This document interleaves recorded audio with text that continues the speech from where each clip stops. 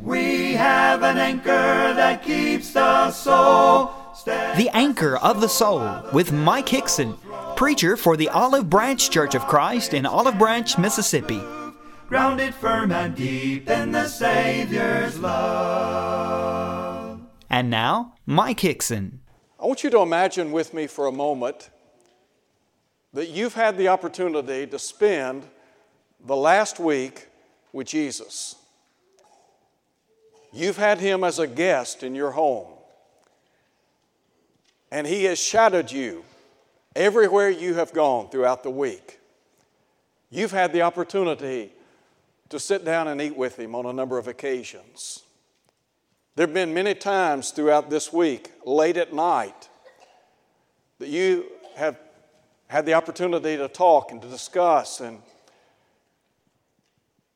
experience with Him great moments of learning. And you think about all the different things that have gone on over the past week. Some of the highs and lows, some of your joys and frustrations, some of your fears and anxieties. Just think about everything that you've experienced in the past week. Better yet, think about the fact that the Lord has been with you. And so at the end of the week, before you say goodbye, Jesus says to you, I appreciate so much the opportunity to be in your home. I've enjoyed every moment. It's been a pleasure for me to eat with you, to talk with you, to pray with you. But over the course of the past week, there have been some things that I've noticed in your life. There have been some things that I have witnessed firsthand. There have been some things that I've heard in your voice. And so I've got some very personal questions for you. And so on our last night together, I want to just ask you some very powerful questions about what I have seen in your life. So here's my first question to you. Why do you worry? Why do you worry? Look at Matthew chapter 6. In what we typically call the Sermon on the Mount, Jesus asked in verse 28 a relevant question, a powerful question, a poignant question. It's a question that you have to answer, and you alone. And you're sitting face to face, eye to eye with Jesus. And as He stares into your eyes, He asks you simplistically, why do you worry? Why do we worry? What are the reasons why you worry? Jesus here identifies some reasons why people, by and large, worry in life.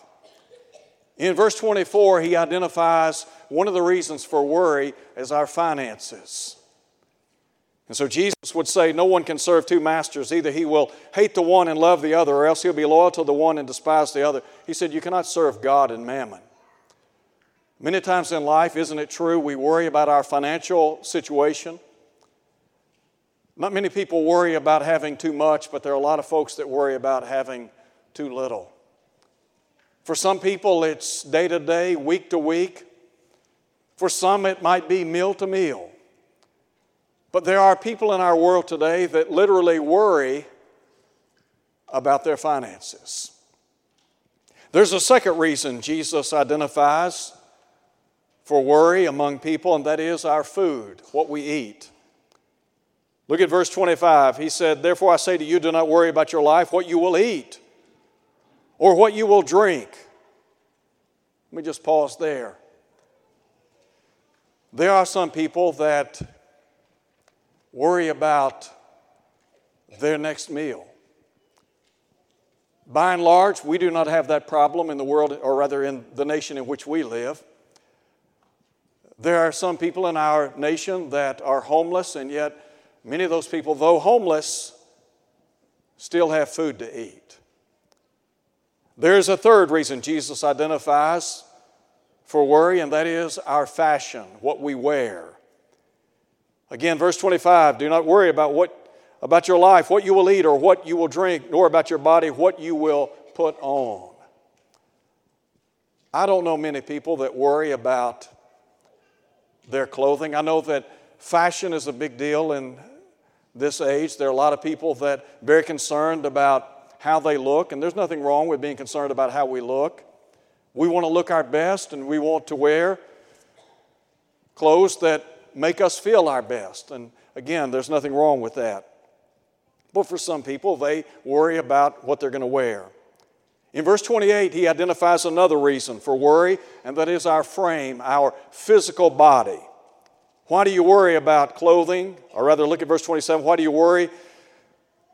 Which of you by worrying could add 1 cubit to his stature? The bottom line is there are a lot of people that worry about their health, their physical and mental condition in life. It might be that you're here today and you have a lot of anxiety about your physical condition. You're worried about this illness or this disease or this problem or that problem or potentially a problem on the horizon. And then there is a final reason that Jesus identifies for worry, and that is the future. Look at verse 34. He would say, do not worry about tomorrow. How many times do we find ourselves worrying about what might happen tomorrow or next week or next month or next year?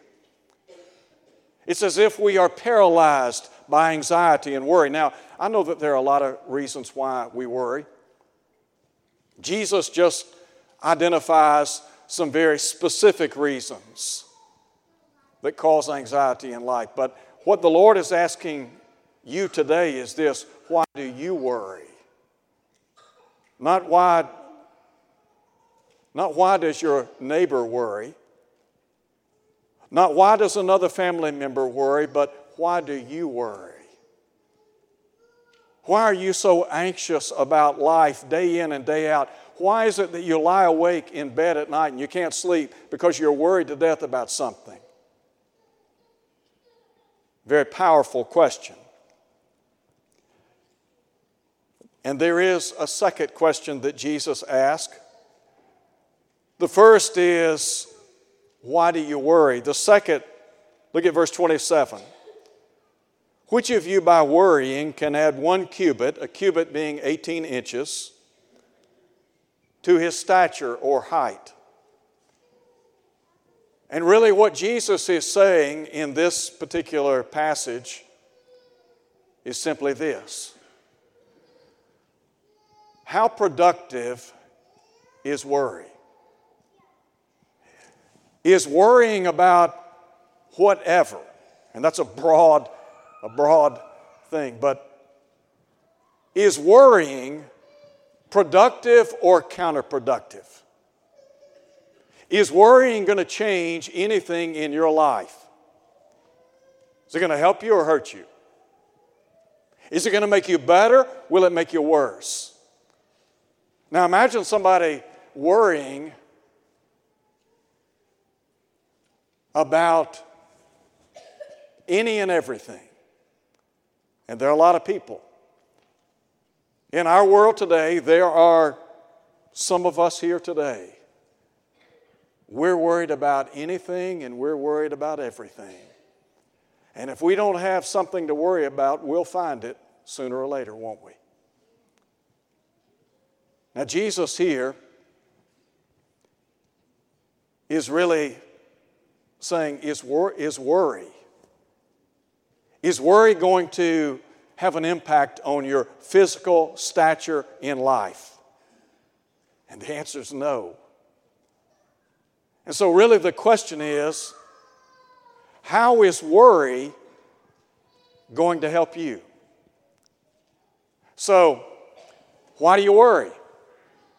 Secondly, how productive is worry in your life? And then there's a third question. Drop down and look at verse 30. Jesus said, if God so clothes the grass of the field, which today is and tomorrow is thrown into the oven, now listen to him, will he not much more clothe you? Jesus is now asking another very powerful question. You worry about all these things and you worry about, quote unquote, stuff in life. But the question is, will the Lord not take care of you? Now this says something about our faith or lack thereof, doesn't it? I mean, I want you to think for a minute or two about what Jesus is asking. He has spent the entirety of this week with you. He's been your guest. And He has had the opportunity to observe your traits or characteristics.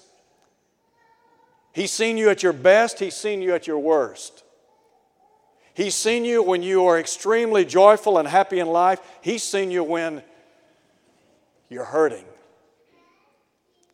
He's seen the anxiety. He knows about the sleepless nights. He knows what you're dealing with and what you're battling with. And so He wants to know, why are you worrying? What good is worrying in your life? I mean, when it's all said and done, is it really helping? And then thirdly, He wants to know, what about your faith? I mean, isn't worry a reflection on our lack of faith? Let me share with you an account in Matthew chapter 14. And I think it helps to put into perspective what we're talking about, specifically as it relates to our faith in the Lord. In Matthew 14, we have an account of Jesus walking on the sea. In verse 26, the Bible says, when the disciples saw Him walking on the sea, they were troubled. And they said, it's a ghost. And they cried out for fear. And listen to what Jesus said, be of good cheer, it is I, do not be afraid. And so Peter answered and said, Lord, if it's you, command me to come to you on the water. And Jesus said, come. When Peter had come down out of the boat, and the Bible says he walked on the water to go to Jesus. But when he saw that the wind was boisterous, he was afraid. And beginning to seek, he cried out, saying, Lord, save me. And immediately Jesus stretched out His hand and caught him and said to him, now listen to what Jesus says. O you of little faith, why did you doubt? Now go back very quickly and look at what Jesus says in Matthew chapter 6. He's talking about God clothing the grass of the field. And He asks the question, will He not much more clothe you? And then here's what He says, O you of little faith. Is it possible that the real problem with worry is our faith or lack thereof? Again, look at what Jesus said to Peter, O you of little faith, why did you doubt? Let me ask this question today. Why do we doubt?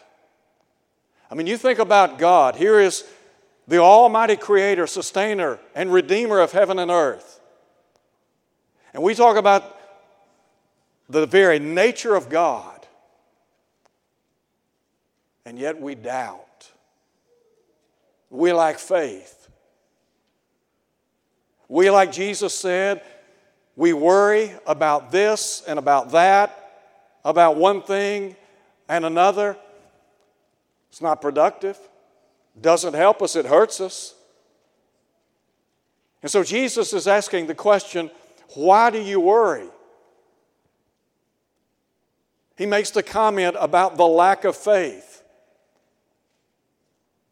When the Apostle Peter began to sink and he cried out to the Lord, and Jesus said, "Oh, you of little faith, why did you doubt?" Could I ask you a question today? Why do you doubt? Why do you doubt the provisions of God? I mean, you ever thought about how God abundantly blesses us? Think about all the things that you enjoy in this life, materially, physically, spiritually. Didn't the Bible say in Psalm 68, "Blessed be the Lord who daily loads us with benefits or blessings"? Didn't James say every good gift, every perfect gift comes down from above, from the Father of lights? I mean, you think about all of the blessings and favors that you enjoy financially, materially, physically, mentally, emotionally, and yes, spiritually. So the Lord's asking the question, why do you doubt? Why do you doubt my provisions? Let me ask a second question. Why do we doubt the provisions of God? Why do we doubt the presence of God? You ever thought about that? I mean, we talk about God being everywhere, His omnipresence. And God is omnipresent. And we talk about how we live in this world and we feel isolated and alone and we're going through this and that and we're stressed and worried and anxious about all the things of life and we feel helpless and hopeless and we feel as if we're all alone. It's us against the world. And so in effect what we're saying is we doubt the presence of God. Do you doubt the presence of God in your life? You know, when the Apostle Paul wrote to the church at Philippi in Philippians chapter 4, where was he? He was in prison, wasn't he? And here is the Apostle Paul in prison. He is a prisoner of the Lord. He's in chains. He is encouraging saints to rejoice in the Lord. And so in verse 5, he said, "The Lord is at hand." What Paul was saying is, look, I might be in prison, but the Lord's right by me. Whatever you're facing in life, whatever your fears and anxieties might be, to understand that the Lord is right beside you. He's for you, with you, and beside you every step of the way. And so here's what Paul said, and he's writing to members of the church in the first century, and he said, "Be anxious for nothing." In other words, don't worry about anything. That cuts against the grain, doesn't it? Because rather than not worrying for anything, we worry about everything. And Paul said, be anxious for nothing. You don't worry about anything. All right, so how then do I offset anxiety? What's the antidote for anxiety in my life, Paul? Paul said, "But in everything with prayer and supplication and thanksgiving, let your request be made known unto God." And he said, "The peace of God which passes all understanding." Could I say something today? The Lord has been with you for the past week, and He has seen you day in and day out. He has mirrored every single step you've made in this past week. And what Jesus is saying to you is, you do not have the peace that passes all understanding in your life. You don't have it. It's not there. You know why it's not there? Because you worry. Because you're anxious. Because you're always thinking about something. That mind just racing constantly. You ever lie down to go to sleep at night? You can't go to sleep.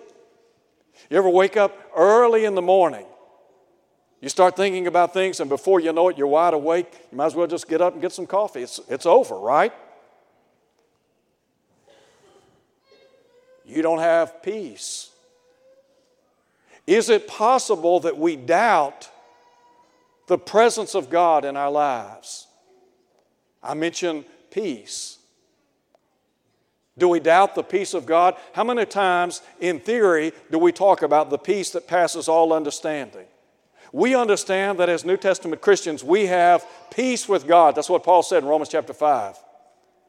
And we talk about having the peace that passes all understanding, but the bottom line is, the hard truth of the matter is, we do not have the peace that passes all understanding. We don't have it. And here's what's really hard. We don't have it, and the Lord knows it. We just don't have it. So we doubt His peace. It might be that we see others and we evaluate their life from a distance. And in our heart of hearts, in our mind, we think, boy, I wish I had that kind of peace in my life. Could I say to you today that you can have that kind of peace? That you can have the peace that passes all understanding? I mean, you think about here is the Apostle Peter, and Peter has had the opportunity to be with Jesus on a number of occasions. He spent 3.5 years with the Lord, he and the other disciples. And Peter often spoke before he thought. But Jesus here in the context in Matthew chapter 14 questions his faith. And he asks him a question that we have to deal with. Why do you doubt? Why do you doubt? Why do you doubt? Why do you worry? It's because you doubt. I mean, isn't that the bottom line? Because we doubt.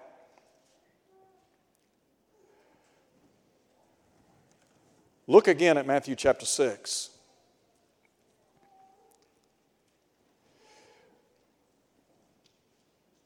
When I look at the context here, what I have to remember is that Jesus, He knows people, doesn't He? He was a people person.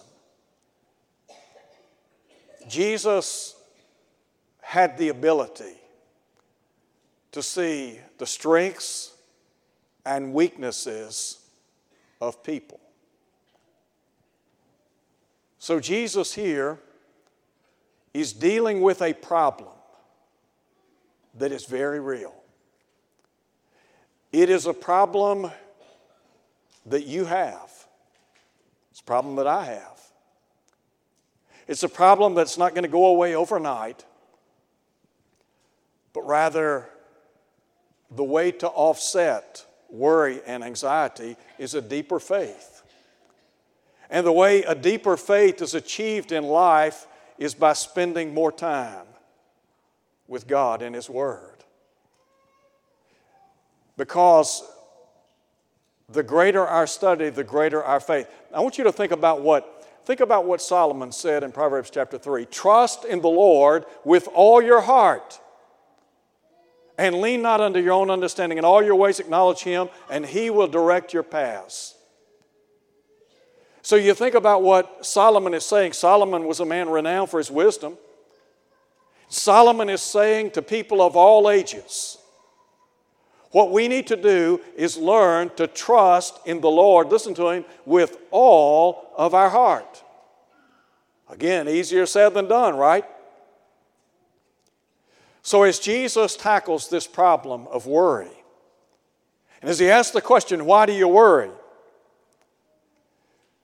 What the Lord wants us to understand is we need to turn it over to Him, don't we? I mean, you think about for a minute, think about all the things that you're worried about potentially that might happen, might not happen this week. Maybe this afternoon. Maybe next week, maybe next month, maybe next year.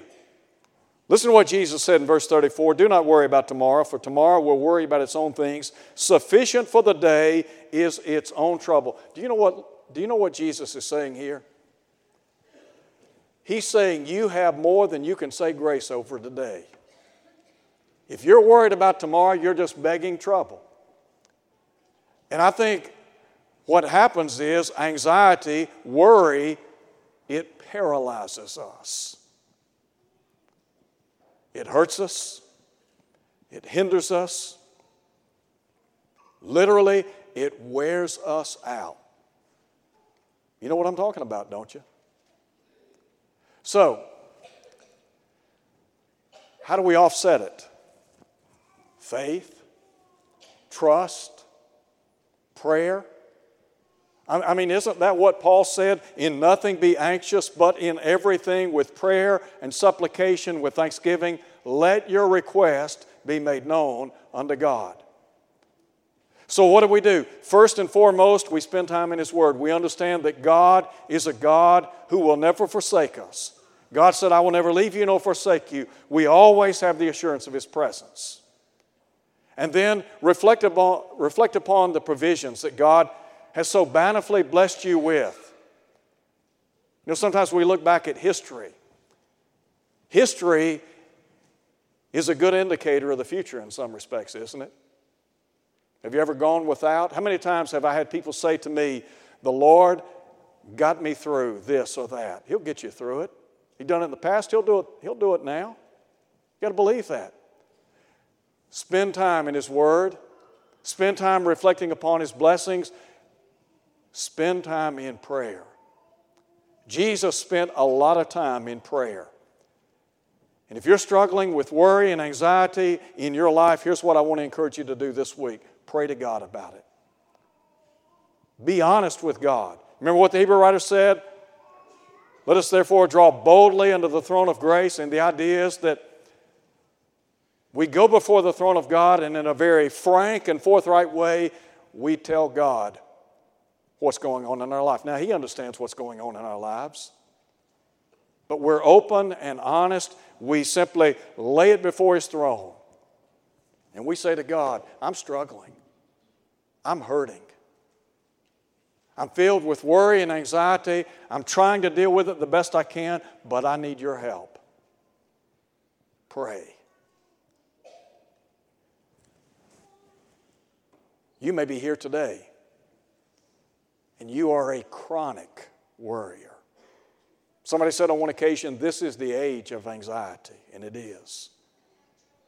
What Jesus talked about 2,000 years ago is just as relevant today as the latest newspaper out on the marketplace. So learn to effectively deal with it and trust in God.